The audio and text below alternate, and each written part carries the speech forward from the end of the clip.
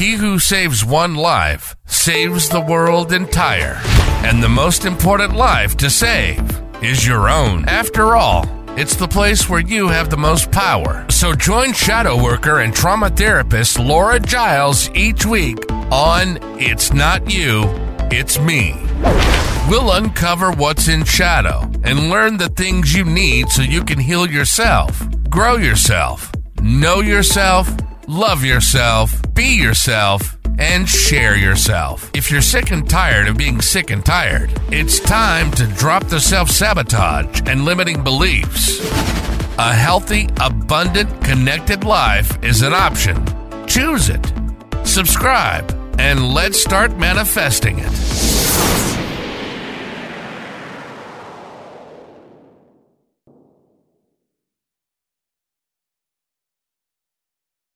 Hey guys, Mercury is almost retrograde. Can you feel that? I've been feeling it for 2 weeks, maybe?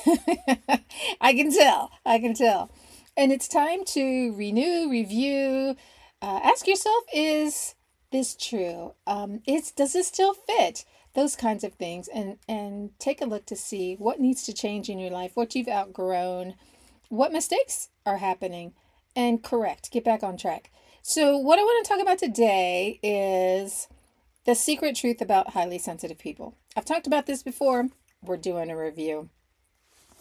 And I'm going to be talking about what are highly sensitive people, just in case you don't know.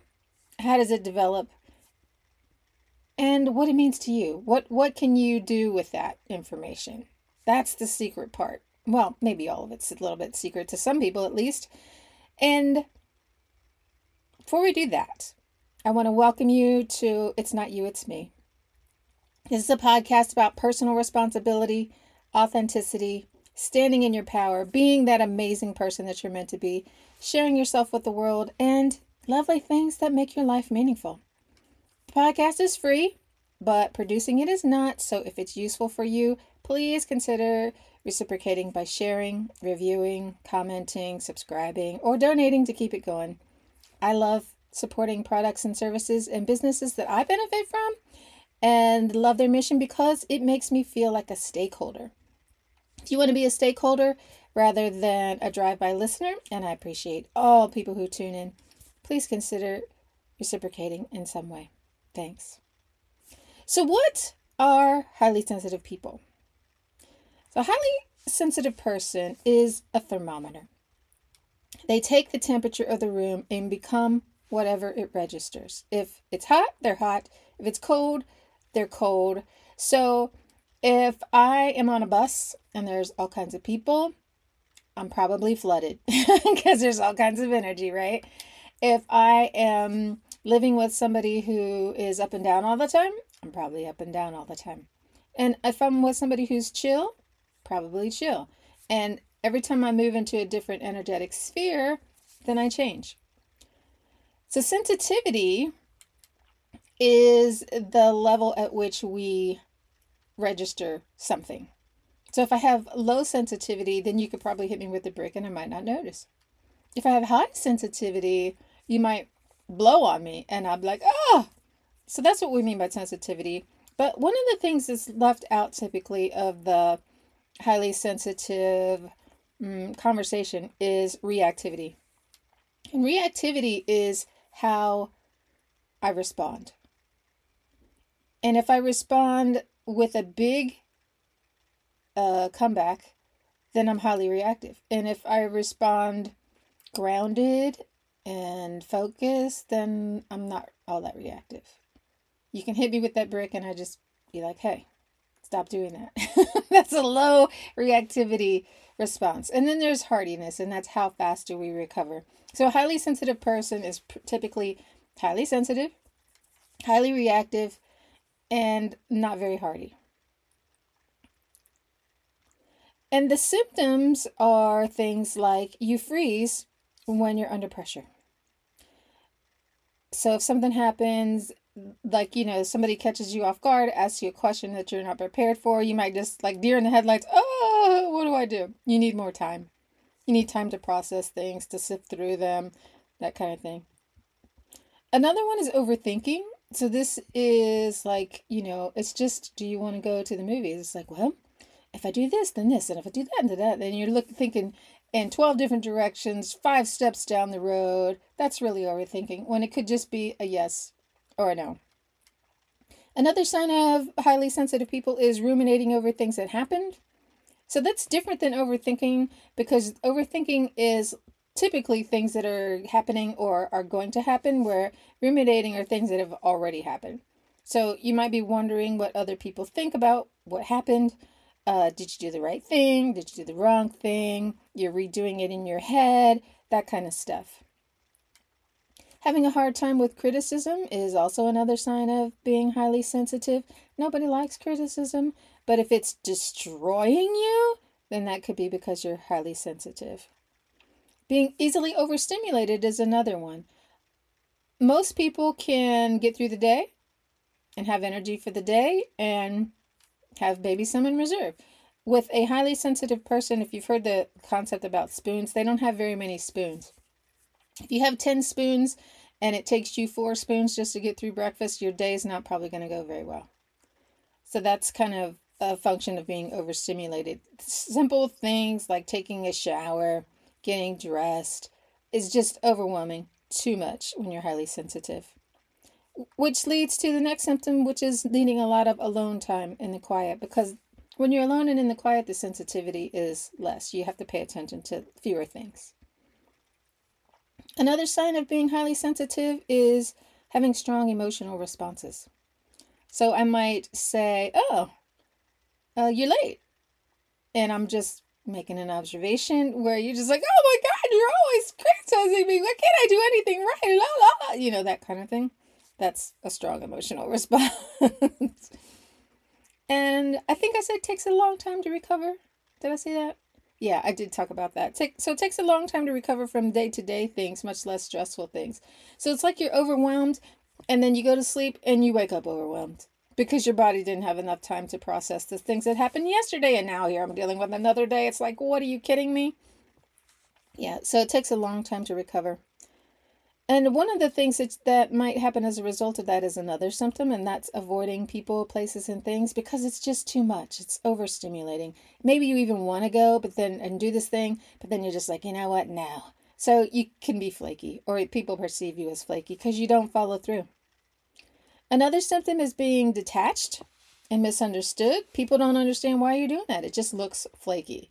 So what's going on the inside doesn't necessarily show on the outside. They don't understand. And they don't understand the whole thing about not having spoons. They don't even understand the concept of spoons because it's a totally different reality for people who are not highly sensitive. So another symptom could be overwhelmed with guilt or shame because of everything I just talked about, being different and having different needs. Another thing that comes with it for a lot of people, but not everybody, is body pain. It could be chronic. It could be phantom. You're just like, oh, I don't know why my wrist hurts. Whatever. It could be headaches. Any kind of pain. And you go to every doctor, they don't know either. Or the pain moves around. It's just some kind of mysterious thing.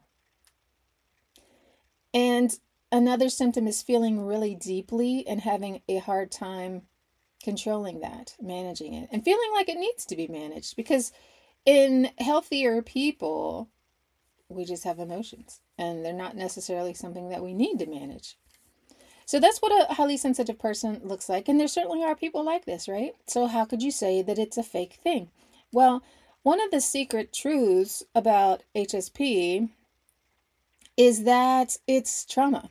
All of those things I just talked about are trauma symptoms. And I'm speaking as a trauma therapist.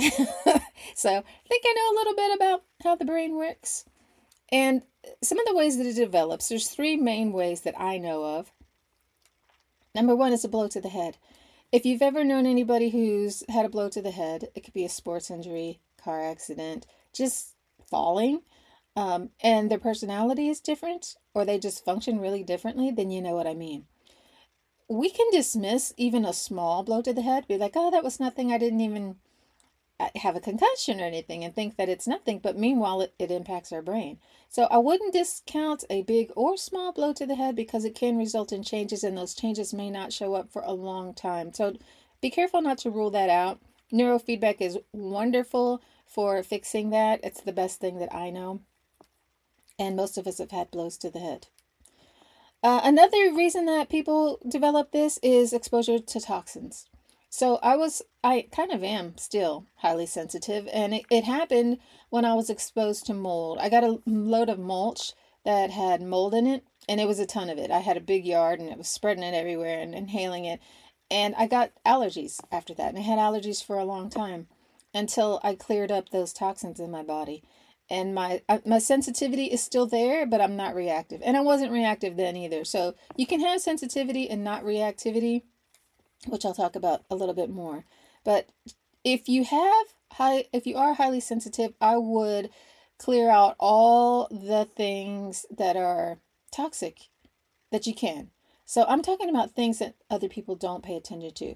Food coloring, preservatives, artificial this, artificial that. Check your bath and body products, your cleaning products, your food, and keep it as clean as you can because it will reduce your stimulation and make it easier for you to function. And the big one for how people develop this is trauma. It's a learned response. If I'm waiting for a shoe to fly out from nowhere and hit me in the head, or dodging somebody's insults, or preparing for an attack, I'm walking on eggshells all the time.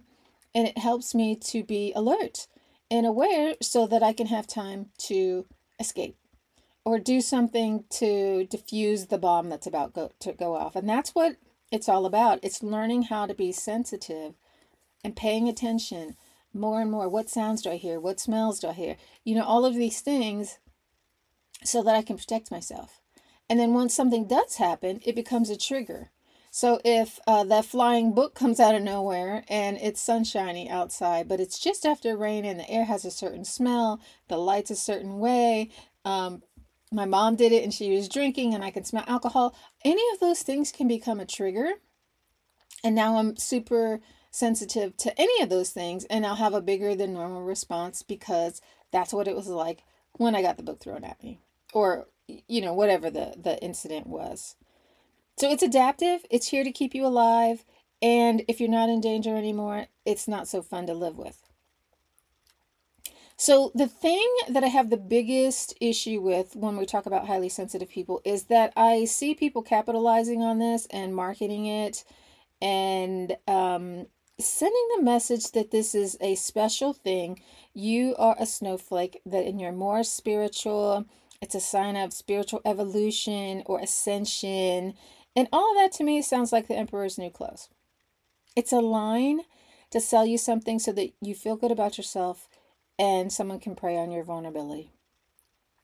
Everybody has empathy. It's human. And when your empathy is harming you because it's too much, it's a problem. And this is about emotional intelligence, trauma, and healthy boundaries. So you may notice things that others don't, but you don't have to tolerate it or fix it. And if you're dealing with this, if you upgrade your emotional intelligence, heal your trauma, learn healthy boundaries, you won't tolerate it because you'll see the triggers and all of this for what it is, and you'll have the skills to deal with things as they arrive. So think of it this way. A thermometer takes the temperature in the room. A thermostat sets it. You can be the thermometer or the thermostat. It's up to you. Everything resonates with energy. The energy of all things creates the energy in a room. And strong energy will either bring that vibration up or down. That's called co-regulation. That's another thing that I'm hearing people talk about, which is a good thing, but it's being talked about in a completely wrong way. Like, you're responsible for co-regulating me. No, you're responsible for your internal environment. I'm responsible for my internal environment. Yet, we do live in this place where everybody's co-regulating all the time. We all do it every day. And when you take on the energy of people around you, that's just doing what nature does. It's normal. It's natural. And if you don't like that, because it's unpleasant, you're taking on negative stuff, be the strongest energy in the room so that people adjust to you. Or at least that you don't lose your internal calm. And you do that by learning how to have healthy boundaries, practicing good self-care so that you aren't vulnerable and more likely to go into emotional places. And that you can monitor your stress levels. And most of all, get the trauma therapy that you need. You'll still probably be sensitive, like I am, but you won't be reactive. And that is the problematic part. It's not the sensitivity. Listen, guys, there are a lot of books and coaching programs around navigating the world as a highly sensitive person. There are dating coaches who are telling people that if you're highly sensitive, you're a chaser. You're looking for runners. And it's all part of a divine plan to find your soulmate. That's crazy. That's two unhealthy people with unhealthy attachment styles who are tweaking each other's insecurities. That's not some karmic thing that you have to overcome. That's trauma. That's a trauma bond. And there are two things that I suggest that you consider about this. The first is that you can heal, so why not heal it? The second is that if someone is boosting you up and making you feel special, they're probably selling you something because they're love bombing you. Cults do that to suck you in. Narcissists do that to suck you in. And if you accept that pedestal status, you'll be above the very people that you want to connect with. So you can never have a real, healthy, grounded relationship from there. You're on two different levels. So zoom out, see the big picture, and ask yourself some questions. When you have a concept like this that somebody's throwing at you, ask you, is it plausible? So when somebody says, "Oh, these are the symptoms of being highly sensitive," is it plausible? Yeah. You're resonating with those, you're like, yeah, that's me. Oh my God, yes. Okay, so check the plausible box. Does it feel true? So you run it past your intuitive feeling filter. Now look at the facts. Does this feel true? Or does this seem true? And maybe that resonates and maybe it doesn't. But then the third one is it effective? So if I adopt this strategy that, okay, this is what it is, and I am spiritually ascending and I need to find my soulmate, la, la, la, la. Is that helping me? Is it beneficial for me? Is it effective for me? I don't think it is, because it keeps me stuck in an unhealthy place and unhealthy patterns. But I'll let you be the judge of that. Do you? If you're fine with being special and giving other people control over your internal environment, happiness and mood and energy level, you can embrace the highly sensitive person movement. Let's see. Thermostat, thermometer. Which sounds more authentic, powerful, and desirable? You can decide. It's not easy being in the driver's seat of your life. But if you want to have an authentic, meaningful life, that's the only place you can do it from. It's from being in the driver's seat. And if you need a safe place to practice being yourself and learning new habits, come on over to my free private community. I cannot really tell you what it's like over there. I just love it. It's such a peaceful, welcoming, authentic, open place. It's not trauma therapy. But you can see what vulnerability looks like without hurting there.